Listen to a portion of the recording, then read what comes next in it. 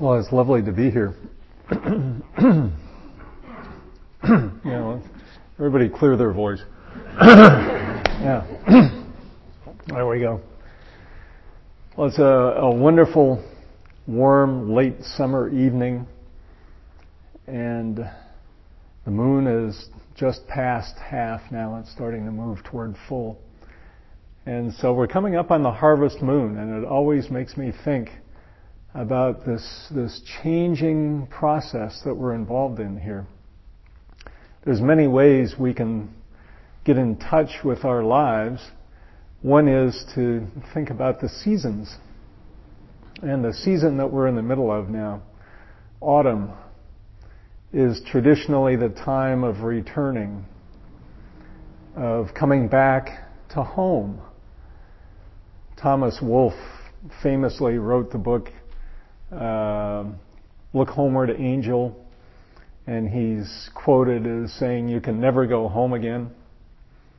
But he tried very hard, and the book is about him returning, going back to North Carolina, to the fields and the forests where he was a young man and a child. And he'd experienced Harvard and Cambridge and writing in New York City, and his quest was to go home again, to go to that place of refuge, that place where he knew himself and where he was known. So that's an effort. He left home and had what some people call the elements of a hero's journey. He tried to make some changes in himself. He tried to make some changes in the world. And then it was time to go home again. So tonight I'd like to honor all of us practitioners in finding refuge in this faculty called effort. The effort of finding, of moving, of creating out in the world. And then the next 3 Dharma talks will take us home. So tonight we're on the outward movement. Effort is an outward expression. It has to do with moving energy, moving ideas out into the world. Next week, Don Johnson is going to give us a talk, and it will be about the next of the 5 faculties. So we started last week with Inez Friedman, and she spoke about the faculty of faith, that mental quality that allows us to feel connected and to feel open to what's coming. Not faith in the traditional sense of, I think the phrase is, belief in the unseen. Not that kind of faith. That's a faith that's more associated with the Christian tradition. It's more believing even though there's no evidence or scant evidence for the belief. I saw a bumper sticker on a car today as I was driving along, and it said, Jesus Cristo, what's the word for lives in Spanish? Vive. Jesus Cristo vive. Thank you. Jesus Christ lives. And I thought, yeah, that's a phrase that has a lot of power, obviously for the person who put up the bumper sticker, but for many people. And so the tradition that we're kind of steeped in this country is what you might call a faith-based tradition, where we believe in things unseen and undemonstrated. The tradition that we follow here at IMC, the Theravadan Buddhist teachings inspired by a man that lived 2,500 years ago, are really based on a different way of looking at life. The teachings are based on the idea, give it a try. Listen to what I say if you wish, take what has value, and then apply it. Try it in your life. And if it works, if it leads you toward freedom, toward peace, toward more connection with yourself, then good. That's a good practice. And if it doesn't, no problem. Leave it and move on. The world that the Buddha taught in was a very exciting place. He was actually born in what now is southern Nepal, and then migrated south and lived largely in the Ganges Valley in northern India. And when he was active, he was living in a world that had been steeped in traditions for thousands of years. The teachings of the Vedas, Brahmanism, approach to seeing life as being subject to the unseen, to what we today would call magic. There was lots of animal sacrifice in order to get your will to convince whichever God you were interested in or involved with that you needed his help and that you deserved his help. So this was the world that the Buddha came into. Brahmanism was very strong, and the Vedas had been written or promulgated about 1,000 years before. And again, they were prescriptive about life. And the teachings of the Buddha were very revolutionary. He brought the idea that we don't have to be determined by our place of birth, our family of origin, our status in the world, our past. His revolutionary thought was that we are creating our lives moment by moment, and that we have the freedom to create vital, strong lives. And he gave us not only that vision, but some teachings that were the way to do this, the way to move toward more freedom, more opportunity for all. He inspired a number of people that today we would look at as kind of dropouts. They became the monks, the Buddha Sangha that followed him. They were homeless. They let their material possessions go. They didn't stay connected with family particularly. They sought liberation through contemplation and through association with each other and following the teachings of the Buddha.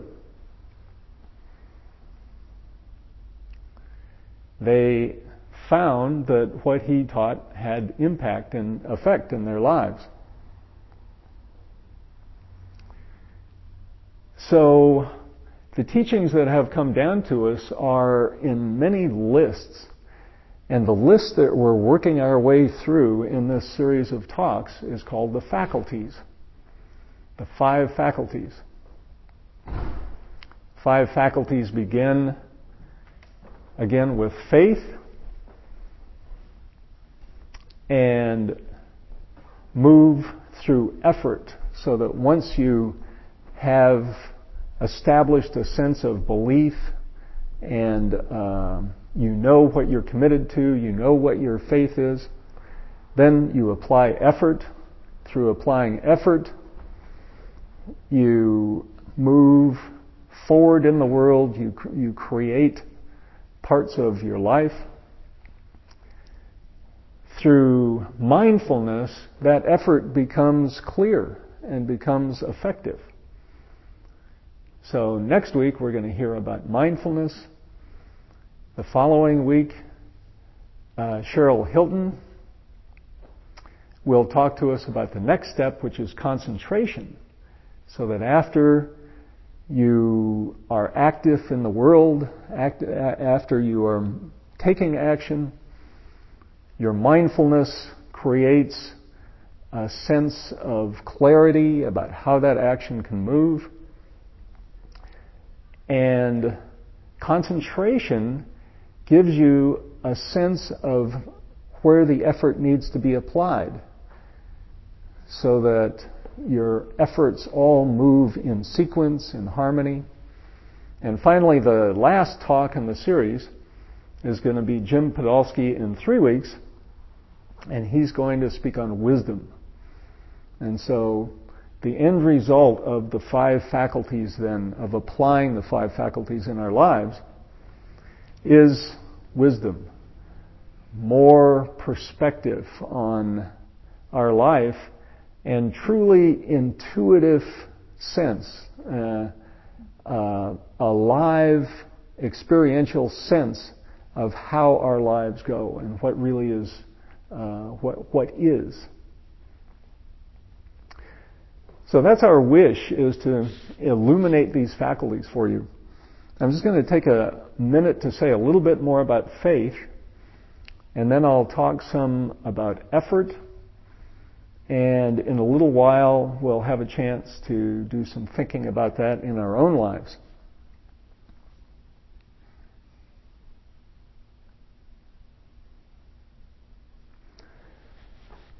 So out of all of the teachings, the most important thing,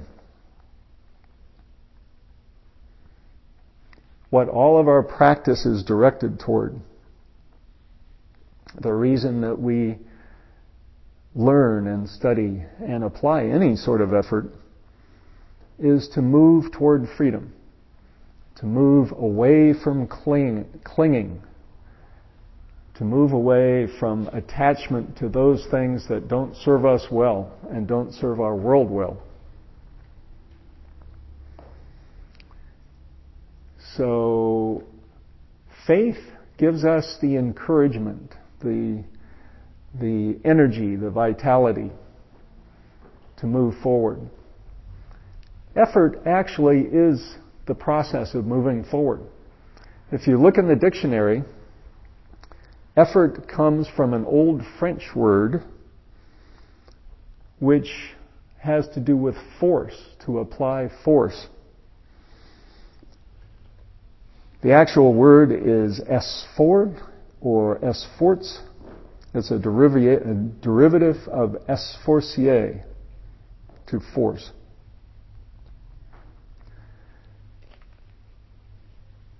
Buddhist teachings tell us that we don't necessarily apply force in the sense that we think of force. In other words, it's not always hard. Force and effort, applying effort, can be, as Gil has used the illustration, like being on a boat and moving gently down a stream. And our effort may be to simply move a little bit to the left or a little bit to the right, but our life is moving, the energy of life is moving through us, and with clarity, with clear seeing, we know how to just apply that right little bit of touch to make our life move the way it needs to. I like to think about that in the sense of our sitting practice as well. Our posture in sitting is very important. In fact, it can be given too much importance. People become rigid and uncomfortable and actually have bone problems and joint problems from sitting too long.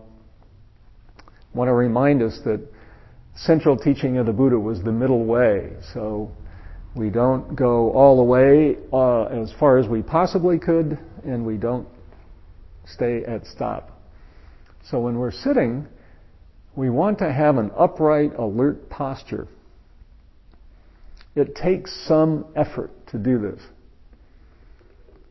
The right amount of effort gives us a sense of spaciousness in our body, and actually the meditative process for us can be something that happens in our body.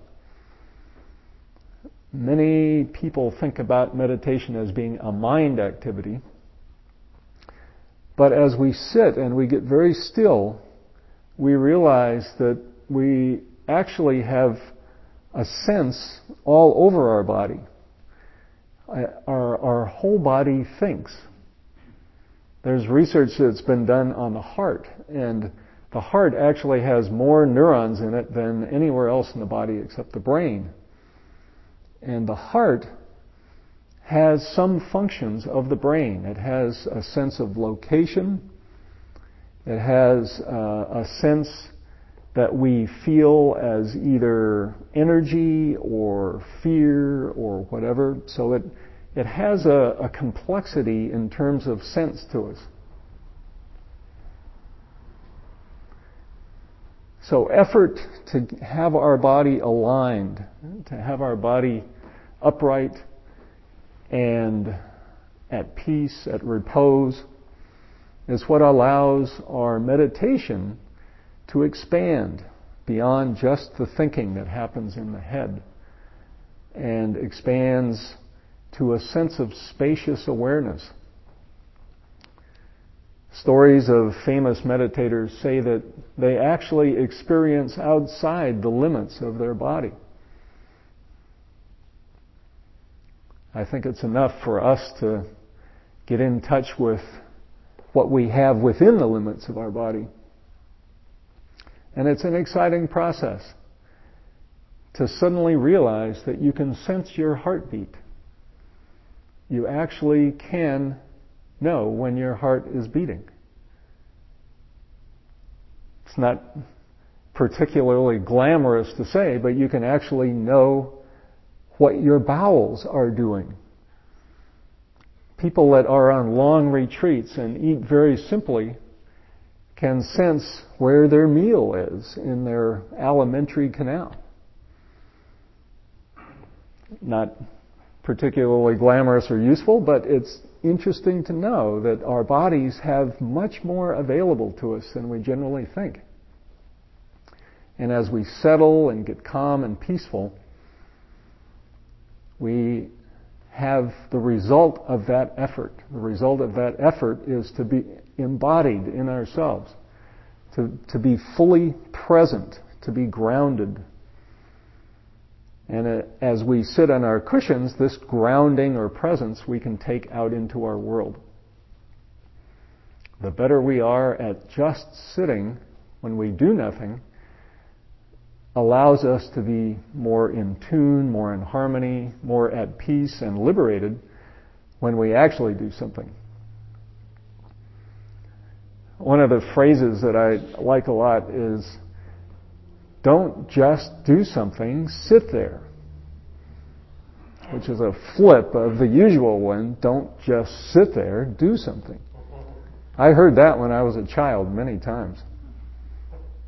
But I like the other side of it. Don't just do something, sit there. So my speaking about effort then really is from the understanding or the point of view that we have available to us clarity through sitting, just doing nothing. In fact, as Gil has spoken of many times, meditation is about the only thing that you can think of that you can do without affecting anything or doing anything. Everything else we do is about affecting, about changing, about doing something. But in Vipassana meditation, we sit just to be aware, just to have a sense of the present, of our bodies, of where we touch the floor or the chair, and just to be anchored and to let the whirlwind of thoughts, of memories, of experience just revolve around us. So we take the effort to sit. It takes effort to actually get yourself sat down and present.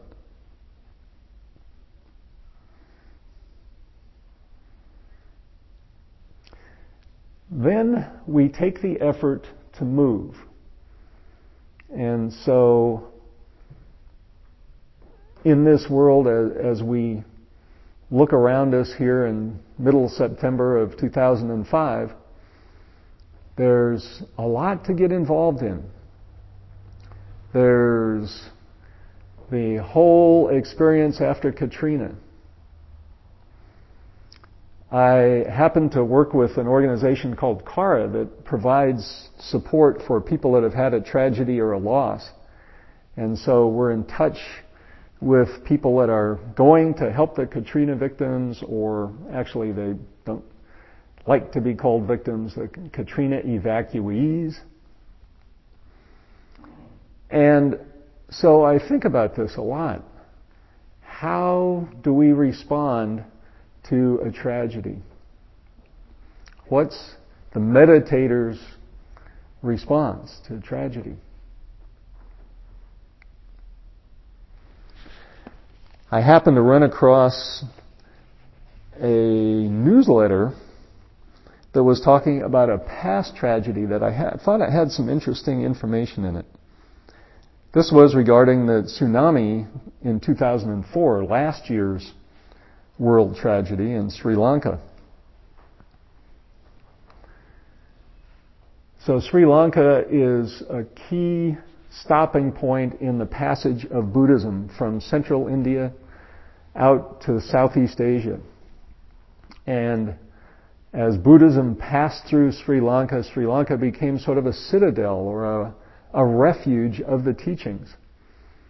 And for thousands of years, in the midst of wars and pestilence and violence and famine, the Theravadan teachings, the way of the elders, remained on palm leaves in Sri Lanka and were cared for by Sri Lankan monks. So I think of Sri Lanka as being a very aware sort of place. So here's what I read in, this is the International Critical Incident Stress Foundation newsletter, and it's talking about a team that went to respond to the tsunami. It says, initially, the sanctioning of our project by the Sri Lankan government met with rigid resistance. At the time, government officials were working hard to take control of the mental health crisis and all of the response.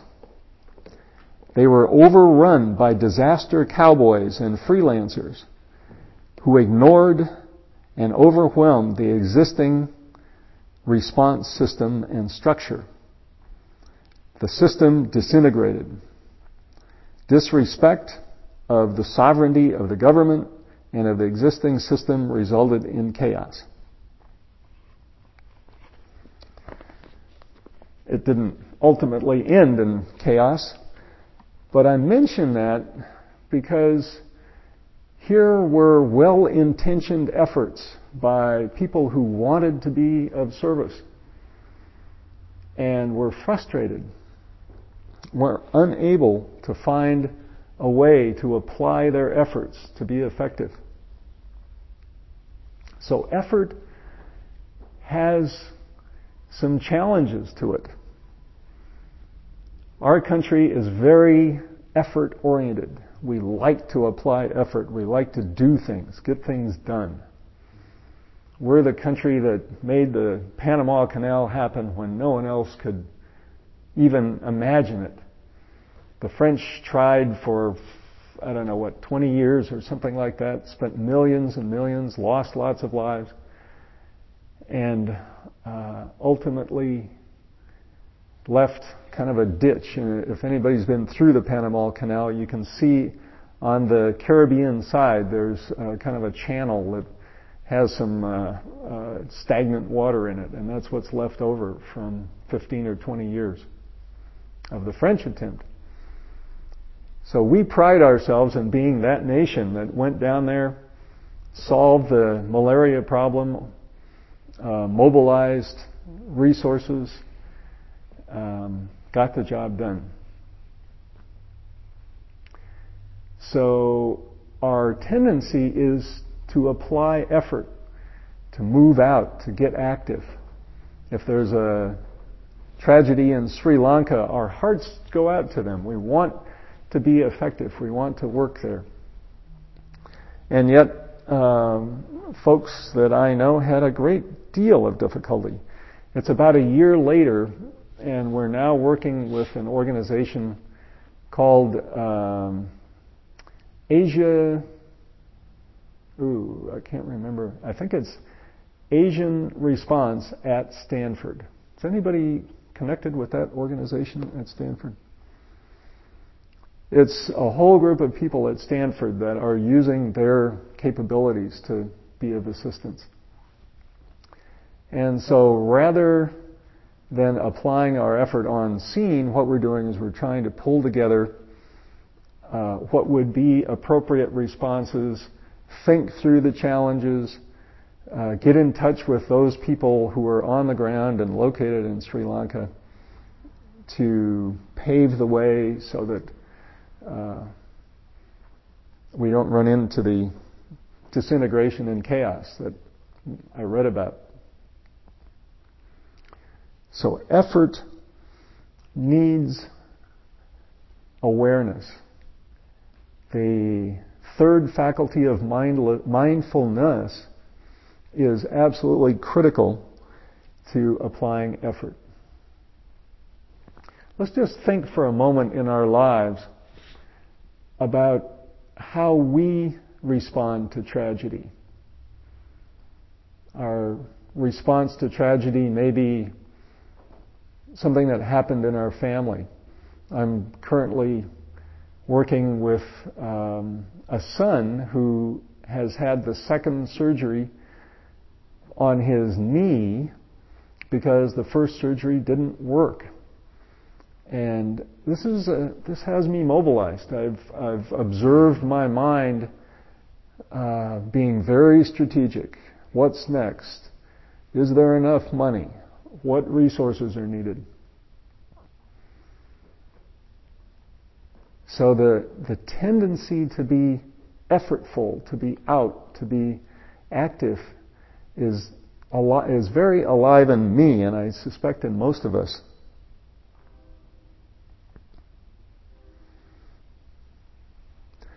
So how do we make sure that we're not just moving deck chairs on the Titanic?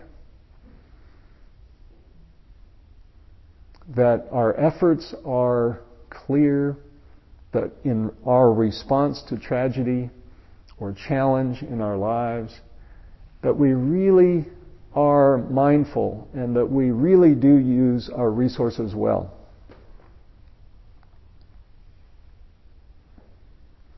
I have a few things from the teachings that I'll share. I think it's wonderful that 2,500 years ago, people kind of worked this out.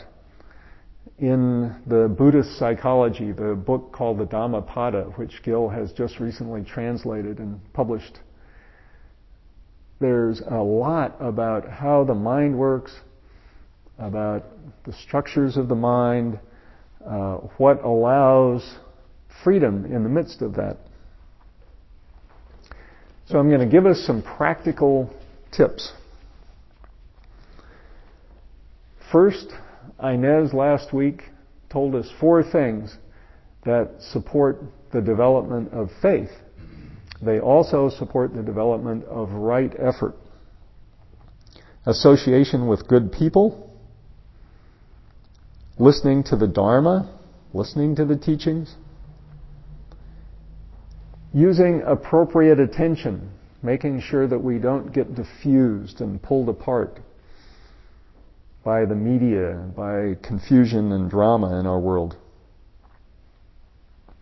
And then finally, practicing the Noble Eightfold Path. Turns out that right effort is one of the Noble Eightfold Path elements. Buddhism is a fun kind of a puzzle in a way. Everywhere you study, there's something that interrelates with something else, and parts of one list will interact with parts of another list. The Noble Eightfold Path, then, the fourth of the Four Noble Truths, gives us 8 things to think about as we apply our effort and as we move out into the world. First of all, understanding. What is our understanding? How do we clearly see? How do we know what's happening? Can we rightly understand? Secondly, intention. What is our intention? Are we alert to our intention? Do we know what is leading us so that we can stay true to it? So that the impact of things in the world won't cause us to fall off track.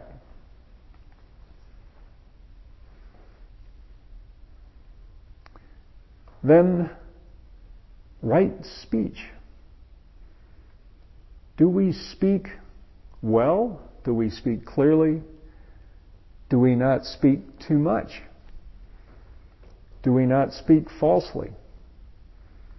Teachings about speaking well. Speaking is one of those activities that we tend to take for granted. We just sort of do it intuitively. So important to notice what our speech is. Do our words lead to more liberation, to more clarity? Right action. What actions do we take? Are they supportive or are they hindering us? Right livelihood. The teachings tell us that how we apply ourselves in the world, in the economy, to generate our livelihood has a big impact on us. I like the phrase that I think is be here now, Ram Dass phrase. He said, take a thought and apply a thought.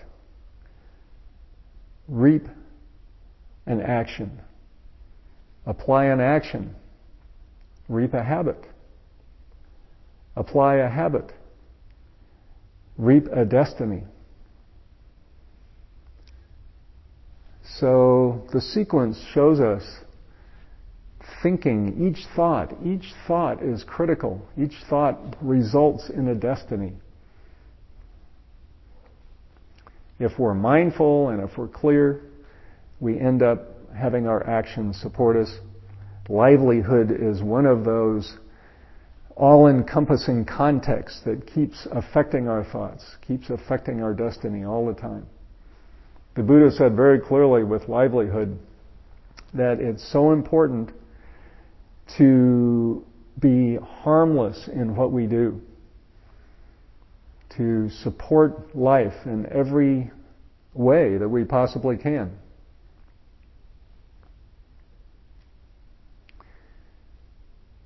So, number 6, right effort. Right effort appears in the list as the 6th of the 8 Noble Truths. And it is understood to be basically you put your seat down. You put your butt on the cushion. You do what it takes.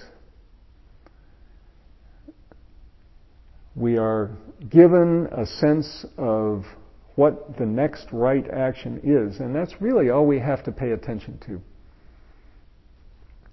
We have an inner knowing that will tell us, even if we're in the midst of Katrina or the tsunami or family problems or relationship problems, inborn, inbred in us is an intuitive sense of what serves us and what liberates us.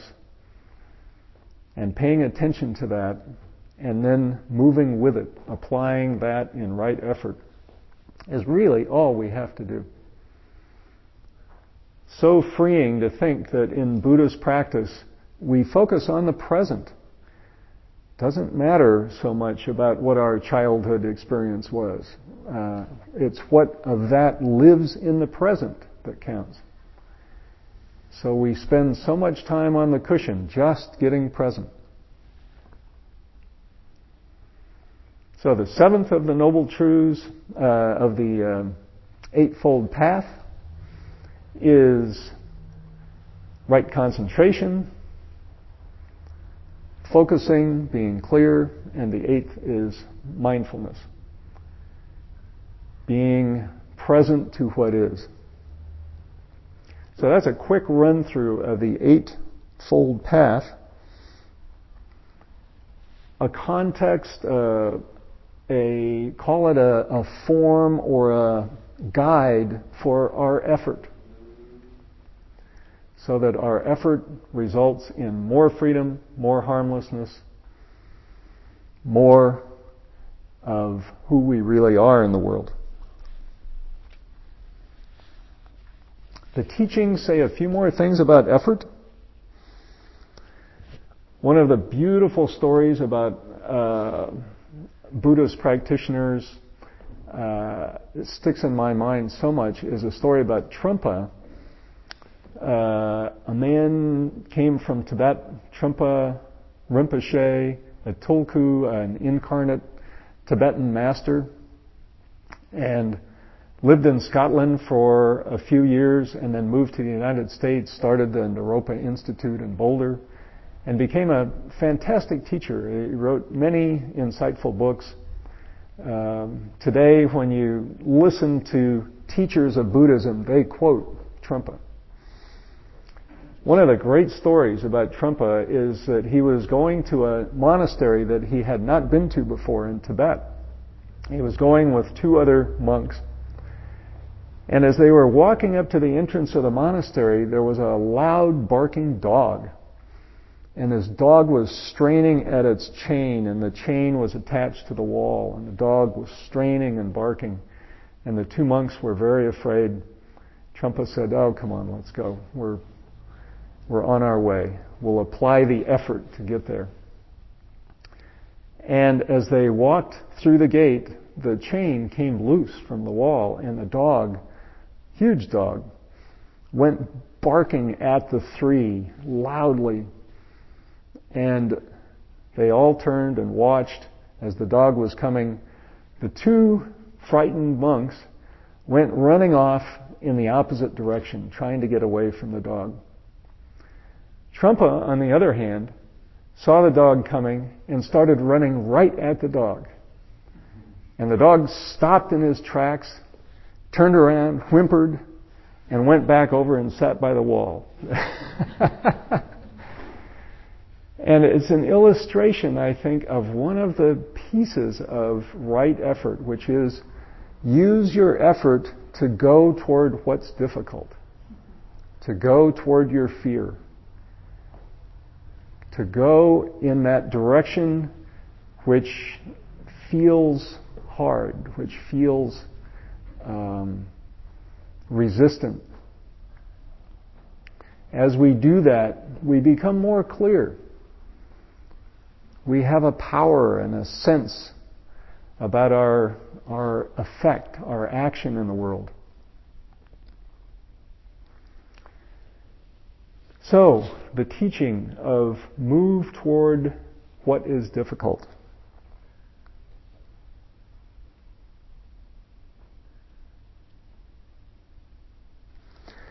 And then the last I'm going to mention, there's a lot in the teaching, but the last I'm going to focus on is the teaching that right effort must be accompanied by peace. A sense of peace in ourselves and greater peace in our world. in my work with people who are dealing with grief and death and dying, there's a lot of intensity, a lot of emotionality. It can be very frightening. It can be very unsettling. People can feel as though all the balls have just been tossed in the air, and everything that they'd lived believing no longer applies. And so it's a very intense time. And the key to being effective in helping people with this kind of challenge in their life, grief, loss, tragedy, is to create a sense of peace. To be at peace, if I can, in myself, so that they are with someone that they know is not frightened. And that they can be in the presence of this not being frightened and kind of learn from it. Also, there's a sense of safety where there is peace. So in our efforts, in our lives, if we can create a sense of safety, an opportunity for people to be just who they are, it's a gift. It's a gift to ourselves, and it's a right effort gift to the world.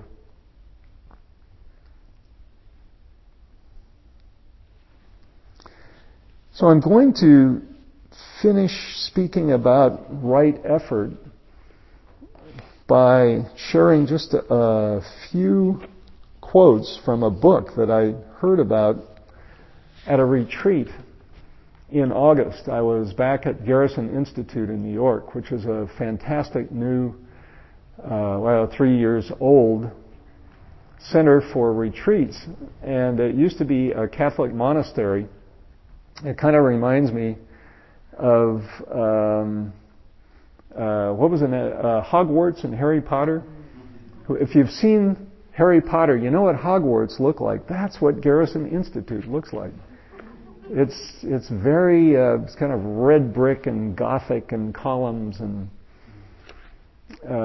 But anyway, I was at a retreat there with Joseph Goldstein, and Joseph wrote this fantastic book called One Dharma, which I highly recommend. If you don't read any other books in the next year, have a look at this one. He looks at all of the Buddhist tradition, the Mahayana tradition, the Theravadan tradition, the Tibetan tradition, and draws forth the kernels of commonality, of harmony between all these traditions and puts them together in one Dharma. It's really inspiring to think that this tradition that's 2,500 years old has these kernels of truth that we can use in our lives. Anyway, Joseph shared about a new book that was translated by Thanissaro Bhikkhu, who's been here speaking not long ago, a few months back. And it's a book that he translated from a nun who lived in Thailand. And in 1973, she was 72 years old, and on that occasion, her monastery published a number of her teachings. And so what I'm going to share are a couple of her teachings that relate to right effort.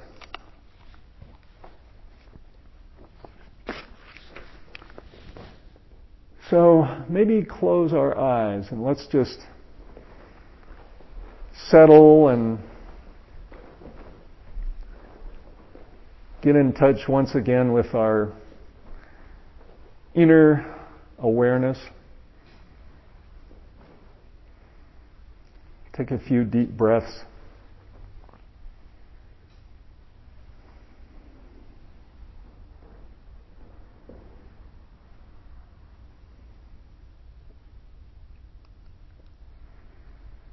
And in this space of awareness, we'll let these words come and just hold what applies to you, what seems important to you.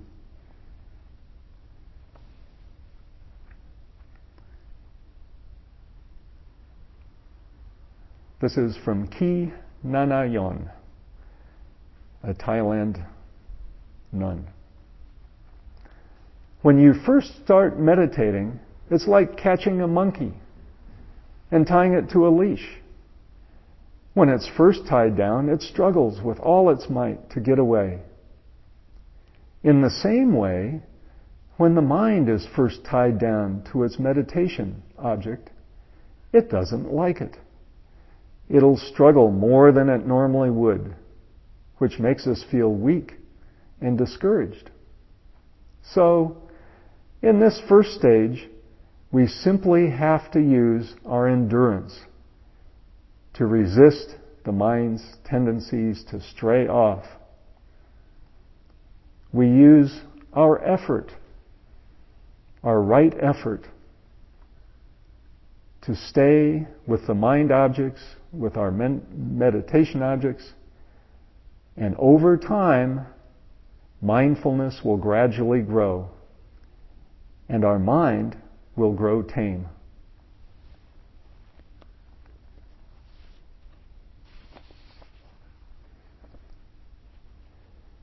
The Buddha compared the training of the mind to holding a bird in your hand. The mind is like a tiny bird. And the question is, how to hold the bird so that it doesn't fly away. If you hold it too tightly, it will die in your hand. If you hold it too loosely, the tiny bird will slip out through your fingers. So how are you going to hold it so that it doesn't die and it doesn't get away? The same holds true for our training of the mind in a way that's not too tense and not too lax, but always just right. If you force the mind too much, it dies, just like a bird held too tightly. In other words, it grows deadened, insensitive, and will simply stay frozen in stillness without contemplating to see what our lives hold. On the other hand, if we hold the bird just right and hold the mind just right, freedom awaits, and not that far.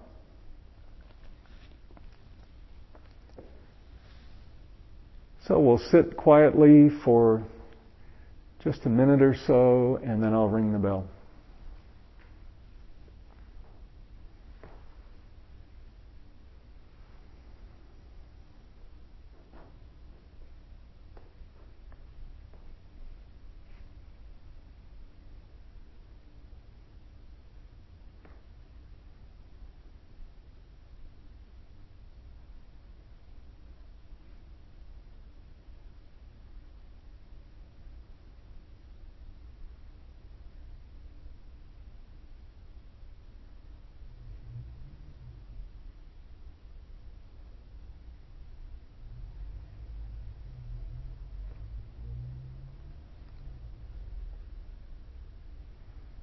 May all beings be free.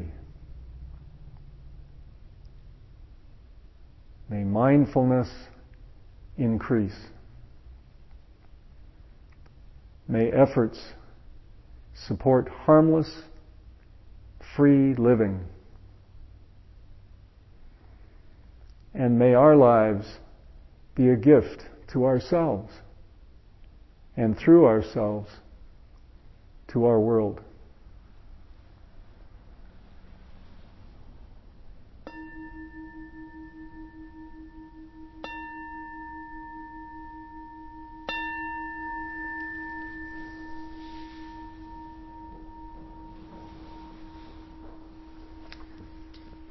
Well, I hope that wasn't too effortful for you all. And you have a little effort left because you have to drive home. Before we adjourn, let me just say that this is a good time if people need to leave. It's about 8 minutes to 9. If you can stay, it's a tradition on our Thursday night practice to have a little bit of time to hear from each other. a chance just to get a little bit more in touch with each other in our practices. Before we do that, I just want to remind you of a couple of things that I should have announced earlier. Susan Ezekiel, who's sitting just up, smiling and waving. Thank you, Susan. And I are leading a practice group for beginners. It's really for people that are practicing any from 1 day to 6 months or something in that time frame. It happens on Tuesday nights, 7:30 to 9, and it's more of an opportunity for interaction with other practitioners. There's some teachings, there's some sitting. We talk about sitting and practice, and we talk about some teachings, but also it's a chance to do more conversation than we would on a normal Thursday night. And Tuesday night, 7:30 to 9 here. And then the other thing that I want to mention is the refuge class that Gil is giving. It's just a fabulous opportunity. He doesn't give it very often. I think the last one was, 2 years ago or 3 years ago, something like that. It's starting on September 21st. And it's on Wednesday evening, 7:30 to 9. It goes until October 12th. And Gil will be talking about taking refuge. It's a very traditional part of Vipassana Theravadan practice to take refuge in the Buddha, in the Dharma, and in the Sangha. And so it's a chance to hear Gil about that and also to do your own contemplation on what it means to take refuge and hear from other practitioners. And then at the end, there's a beautiful ceremony that really is inspiring and uplifting. So if you can be part of that, I highly, highly recommend it. Starts on September 21st, Wednesday at 7:30. Okay, so thank you for those folks that have stayed. Let me just ask, in the middle of the talk about effort, I ask you to think about how you in your life responded to tragedy. In the world, we've responded to Katrina and the tsunami. But in your world, in your life, how do you find that practice supports you in responding to what's very challenging, to tragedy, to loss? What is it about practice that you find that helps you and supports dealing with this challenging part of life? Anybody have a chance to share? And would you share your name as well? My name's Vanessa, and what comes to mind for me is often situations in which I've been helping others through tragedy, children I've worked with. And what I find with effort that I have to do is make an effort to take time for myself and to retain some focus and thought on myself, because often my first response will be putting myself so much for this other person that often my problems will come from draining myself. So the thing that feels like I need to put the most effort in, it doesn't take as much effort for me sometimes to help the other people, but it takes more effort for me to help myself. Yeah, I think it's very good practice, because if you don't help yourself, you'll lose your ability to help anybody else. One of my favorite teachings is what the Buddha said, that if you search through 10 universes, you won't find anybody more worthy of support and appreciation than yourself. Interesting to think of. Thanks for sharing. Vanessa? Yeah. Thanks. Anybody else?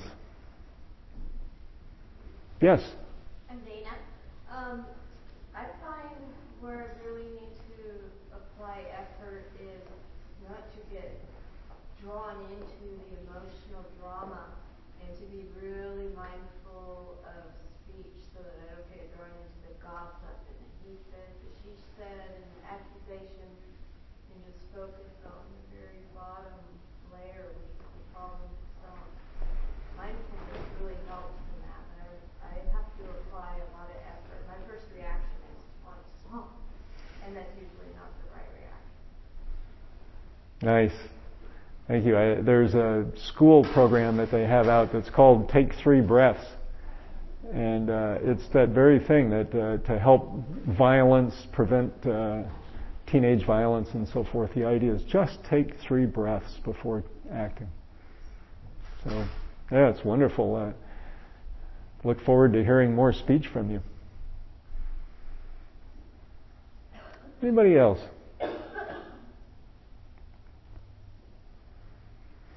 Anthony. Anthony. That focusing on breathing and mindfulness helps me realize that sometimes I understand more about what another person's going through than I thought at first. And the reactiveness, tendency to react to someone who's making me upset, who I feel like I would never respond this way to the situation. Then if I breathe for a moment, I realize actually I could respond that way. I could be in the same position that the other person's in. It's a lot more understanding.